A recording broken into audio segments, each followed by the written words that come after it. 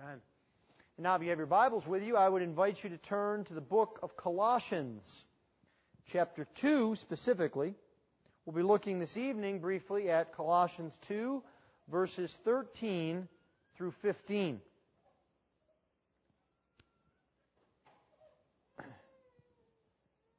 We continue to work our way through Paul's letter to the Colossians, and now he is, after having just discussed baptism and what it means to be united with Christ, he now moves on to speak of what Jesus Christ has done for His people. And so let's look now at chapter 2, verses 13 through 15. This is the very Word of God. The Word of God deserves our attention because it is eternal, because it is completely without error, because it is sufficient, and because it is authoritative. Colossians chapter 2, starting at verse 13. And you, who were dead in your trespasses and the uncircumcision of your flesh, God made alive together with Him, having forgiven us all our trespasses, by canceling the record of debt that stood against us with its legal demands. This He set aside, nailing it to the cross. He disarmed the rulers and authorities and put them to open shame by triumphing over them in Him. Thus far the reading of God's Word. Let's pray. Heavenly Father, we ask that You would teach us from Your Word. Teach us more of the Lord Jesus. Equip us, O Lord, for the life that You have prepared for us by following after Jesus and seeking Him and His grace. This we ask in Christ's name. Amen. It is good to always be reminded of the basic fundamental truths. It is helpful to us as we face situations and challenges and difficulties to go back to the solid rock of the foundation of what it means to be a Christian. And that's what Paul is getting at here this evening. In this passage, in these 3 verses, Paul is describing what Jesus Christ has done for His people, what He has brought them from, and what He has brought them to. How Jesus Christ is indeed a conquering King. This is the picture of Jesus that does not get much airtime in our society. If people speak about Jesus Christ, it is usually how cute a baby He was in the manger, or how patient and calm a person He was when He taught. But you see, Jesus is more than that. He is the God of the universe. He is the Almighty King over His church and the world. And because of this, we can have hope, because Jesus is a conquering King. He conquers all of His and our enemies, the Catechism says. And here we see Jesus conquering 3 sorts of things. The first thing we see is that Jesus is the one who is conquering death itself. He conquers death. And then the second thing we see in verse 14 is that He conquers sin. Jesus is the one who conquers death. And He conquers sin. And the third and final thing we see in verse 15 is that Jesus is the one who is conquering His enemies. Jesus conquers death. He conquers sin. And He conquers the enemies. So let's begin then by looking at verse 13, which is sort of classic Pauline language. And you, who were dead in your trespasses and the uncircumcision of your flesh, God made alive together with you. Paul begins, as he so often does, with describing who we were. Those of us that are in the Lord Jesus Christ, who we were in the past. And that is that we were hopelessly dead. Paul reminds us that the problem is that we were dead. And this is something that affected all of us. It is something in the past, we were in this way, but it is a serious problem. And if we understand this, it helps us to understand the purpose of Jesus Christ and His work. You see, if we are dead, there is only one solution to being dead. It's being made alive. And in that context, it doesn't really help a dead man to have religion. It doesn't help a dead man to have philosophy. Morality certainly is not good for a dead man. A dead man doesn't speak out of turn and interrupt other people. He doesn't take things from other people because he's dead. We don't say he has good morals. We look and we say he has another problem. And that is the problem of all mankind outside of Christ. And so that question, I think, comes to us this evening. Do we understand the seriousness of the problem of everyone who is outside of the Lord Jesus Christ? Beginning with ourselves, do we understand exactly what we faced and exactly what it took to transform us? That we had to be shaped and taken from to life. As we look at our neighbors, do we understand that those who are outside of Christ, that what they need is life? They don't need more knowledge, per se. They don't need more kindness, per se.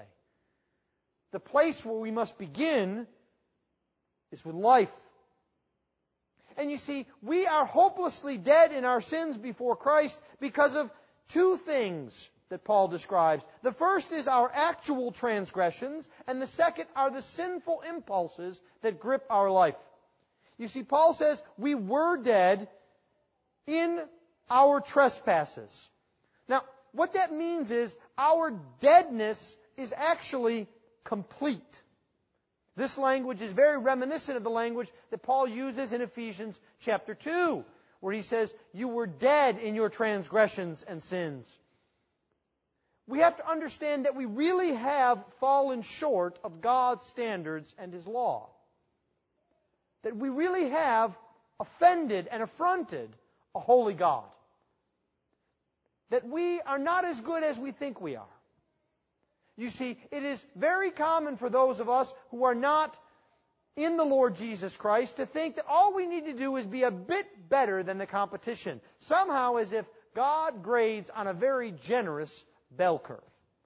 And that as long as we get just over the hump, we'll be okay. As long as we can look back and see many more worse people than us, we're just fine. But Paul says that's not the case. When was the last time you said, oh, he's in much worse shape than this other dead guy? He's much more dead than the guy who's dead. It doesn't even make any sense, does it? We don't grade on a curve with that. Either you are alive or you are dead. And once you cross over to death, there is a great gulf fixed.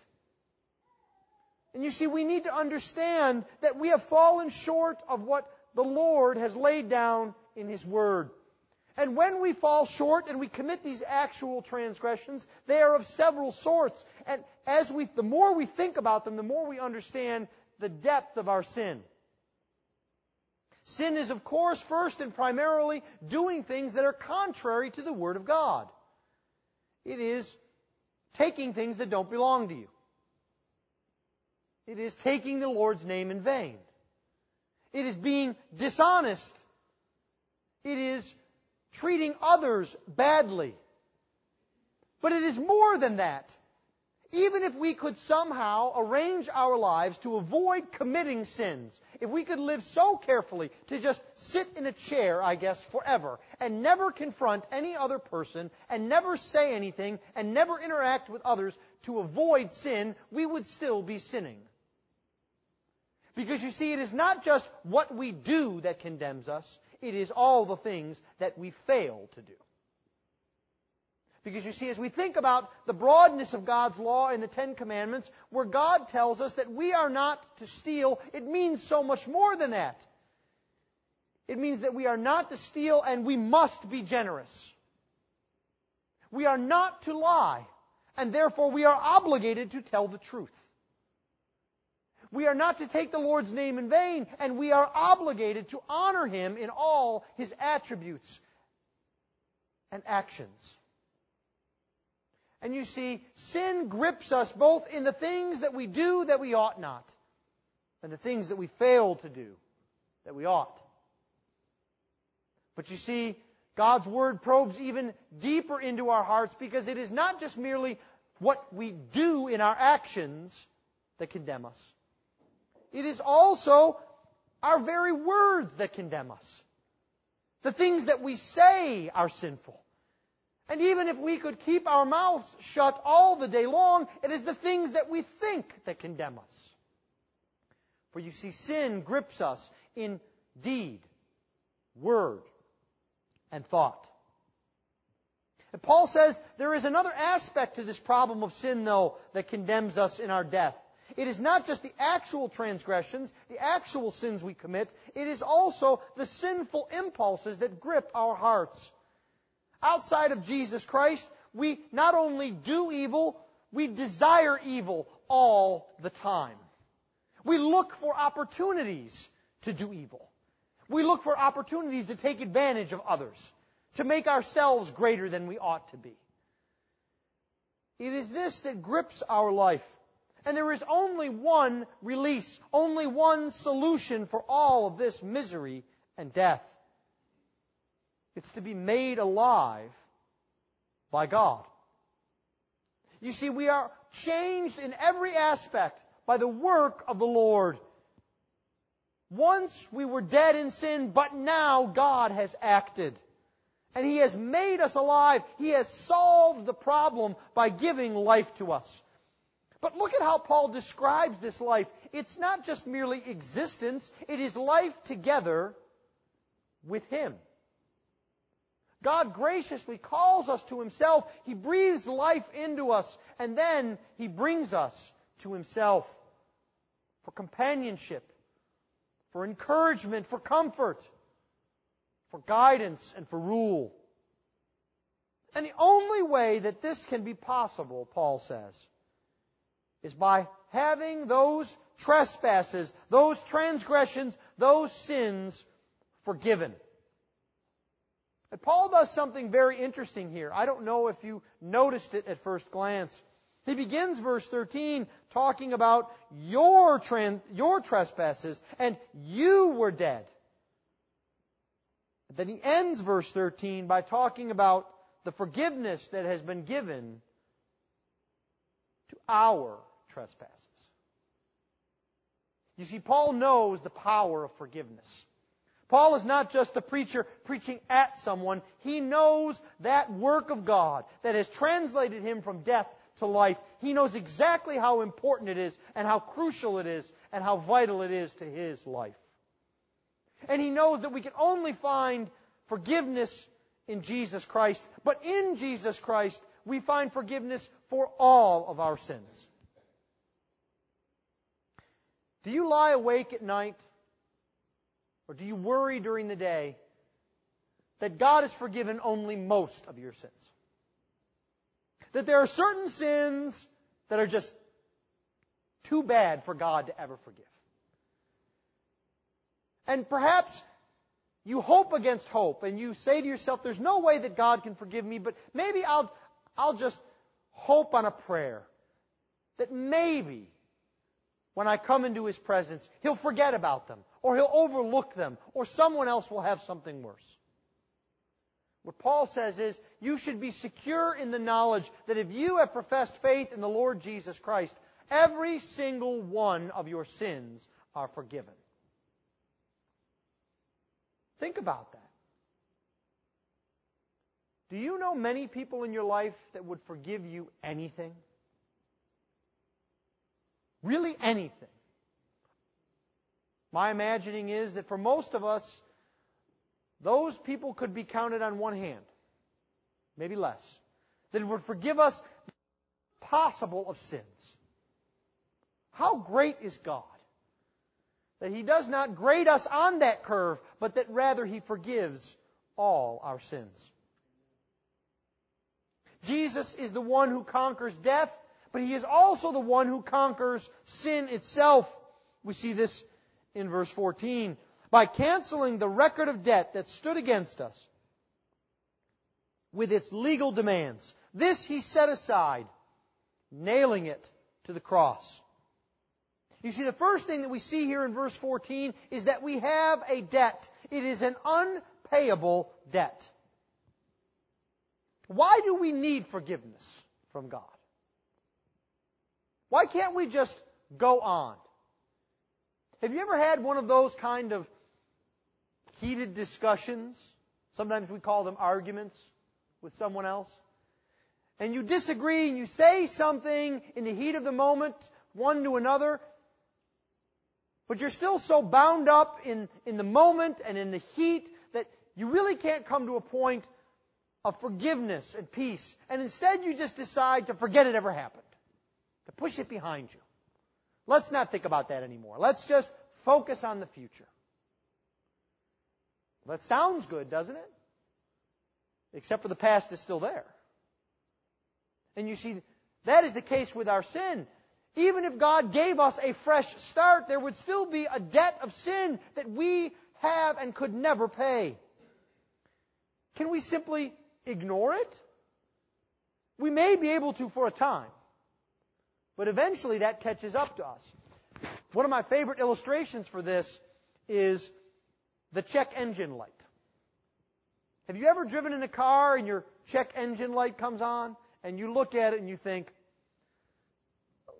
I don't know, I think it's okay. I'll just not pay attention to it. And maybe the glorious thing happens that the light goes off for a bit. And then it comes back on, and then you say, well, maybe it's not that the engine's broke, maybe the check engine light is broke. And I can just ignore it. And then it becomes harder to ignore, especially at night with its bright redness. And so what we do, perhaps, is we get some cardboard or a piece of paper and we tape it over the top of it. If I don't pay attention to it, nothing will happen. And then there starts to be a rattle in the engine. And now we can not only see, we can hear, and we wonder, okay, what can I do about this? Aha! I have a solution. Turn the radio louder. And we ignore it again. Now that's funny when we think about a car, and you all immediately know how foolish that is. That eventually, a serious problem is going to face us. And yet, oftentimes, that's how we live our life. We want to ignore the past of our sin. We want not to deal with it because somehow we think we will be better off if we just try and push down and suppress all of the sin that we have committed in our life. When what God says is we must bring it to Him and get it out in the open that He might forgive us and that it might be gone forever. You see, we have a record of debt, Paul says. And this is a very vivid image. It's like, for those of you that have ever bought a house, it's like the promissory note that you sign. It's not just about how much you owe, it's the fact that you have promised to repay it. You know, in the housing crisis, I think some people have forgotten about this principle of a debt that must be paid. People got behind on their homes, and they figured they couldn't pay their mortgages, and their house wasn't worth what the mortgage was, so they'll just walk away from the house. The bank can have the house. There's a problem with that, though, isn't there? If you owe more money on the house than the house is worth, guess what? The bank comes after you for the rest of the money. Because you still owe it. It is a debt that must be paid. And that's what Paul is talking about here. It's like a giant IOU that is pasted on our life, and we must pay. You cannot get rid of it. It's like student loan debt. Have you ever noticed that? Those of you that are getting ready to go to school, when you sign that paperwork for a student loan, you know if you sign for a credit card and you can't pay it, you can go into bankruptcy and it's wiped away. If you sign mortgages or other personal loans. You can go into bankruptcy and it goes away. But student loans never go away. You can declare bankruptcy as many times as you like, and they remain there. And you must pay them. They are never discharged. And you see, that is what the debt that we owe to God is like. No matter what we do, no matter what we say, we cannot wipe that record off. It remains a debt, an IOU that we owe the Lord. And that debt becomes a source of condemnation for us that we cannot escape. It is evidence that condemns us. So what is the solution then? The solution is for Jesus to conquer sin. For the debt to be paid in full by King Jesus. And He does this in two ways that Paul describes here in our text. The first thing He does is He cancels it. He cancels the record of debt. And this is one occasion where the English word just does not do justice to the original Greek word. It's a fine translation. But the idea here is not just that it is canceled by a check mark, it is that it is obliterated. It is completely wiped clean. You don't even know that it was there. There is no residue. All of the legal demands have been met. And this is why Paul can say in Romans 8 that there is therefore now no condemnation for those who are in Christ Jesus. The debt is paid in full. The debt is also set aside, you see here. It has been nailed to the cross, and this takes upon it the criminal aspect of our sin. Not only do we owe God a debt, we are justly condemned for our actions. We ought to be punished. But you see, that punishment has been set aside. In older times, when someone committed a crime, while they were in jail, or especially if they were executed for it, there was a placard, a large piece of writing that was put at the place of their execution. You may remember this from old Western movies. A man is hanging, and underneath him it says, "I'm a cattle rustler." And you see, that is what our lives are like as well. We have sin that is a placard condemning us for lying, for stealing, for being unchaste, for being blasphemous. But you see, what God does is He takes that placard and He sets it aside. And He places it on the cross, where Jesus Christ bears the punishment for our guilt. He pays the penalty that we earned. What a glorious gospel story. That God forgives us our sins. That He cancels our debt. And that He sets aside the conviction that we deserve. But thirdly and finally, the gospel story does not end there. It does not end with us. Because you see, Jesus, in addition to conquering death and conquering sin, He also, we see here in verse 15, He conquers enemies. He disarmed the rulers and authorities. And He put them to open shame by triumphing over them. You see, what Paul is describing for us here is something that is not very popular in the 21st century. And that is that there is evil. And it has power. And it is real. There is a great myth in the land today. It is the myth of neutrality. That somehow we can live our lives not for the Lord, but not for the devil either. We simply walk through neutral, like Switzerland. And you see, Paul says there's no such thing. There are powers that are wicked in our midst. When you watch the news and you see stories that make your heart break, that is not just circumstances. That is evil. It is wickedness. Our world will never be free from murder and assault, and all other forms of barbarous actions that I can't even name, until Jesus remakes it anew. Because you see, in the world, Satan is alive and he is at work. He is at work killing children, killing babies in the womb, destroying families, destroying marriages, destroying businesses, because he delights in it.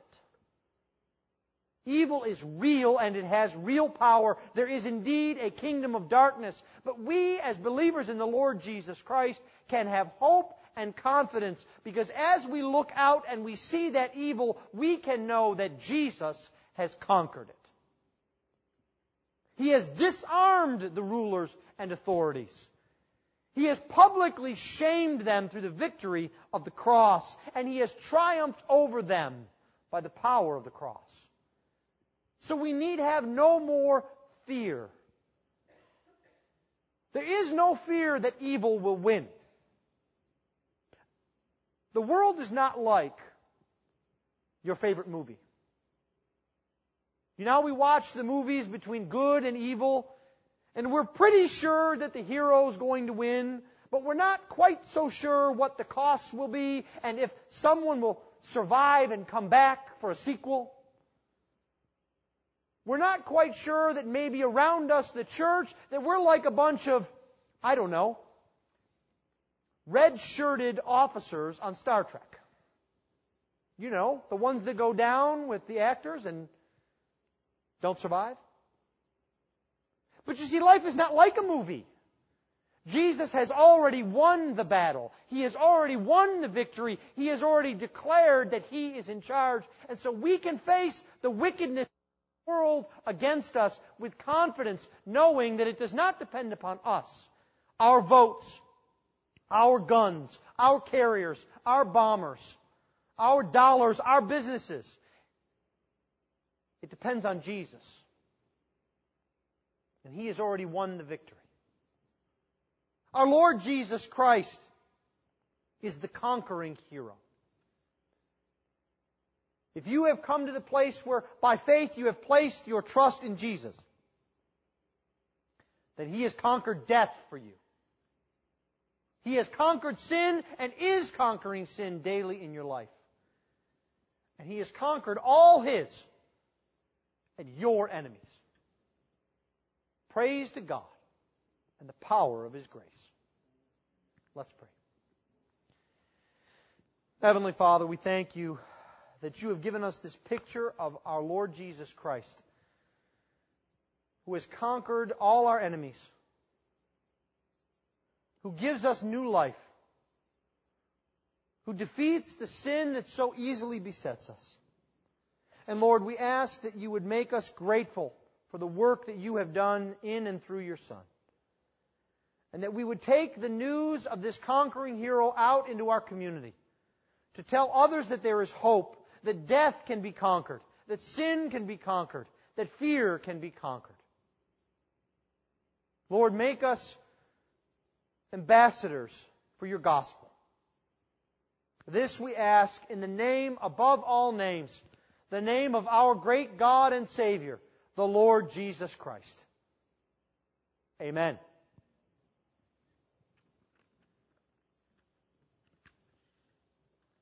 Good evening.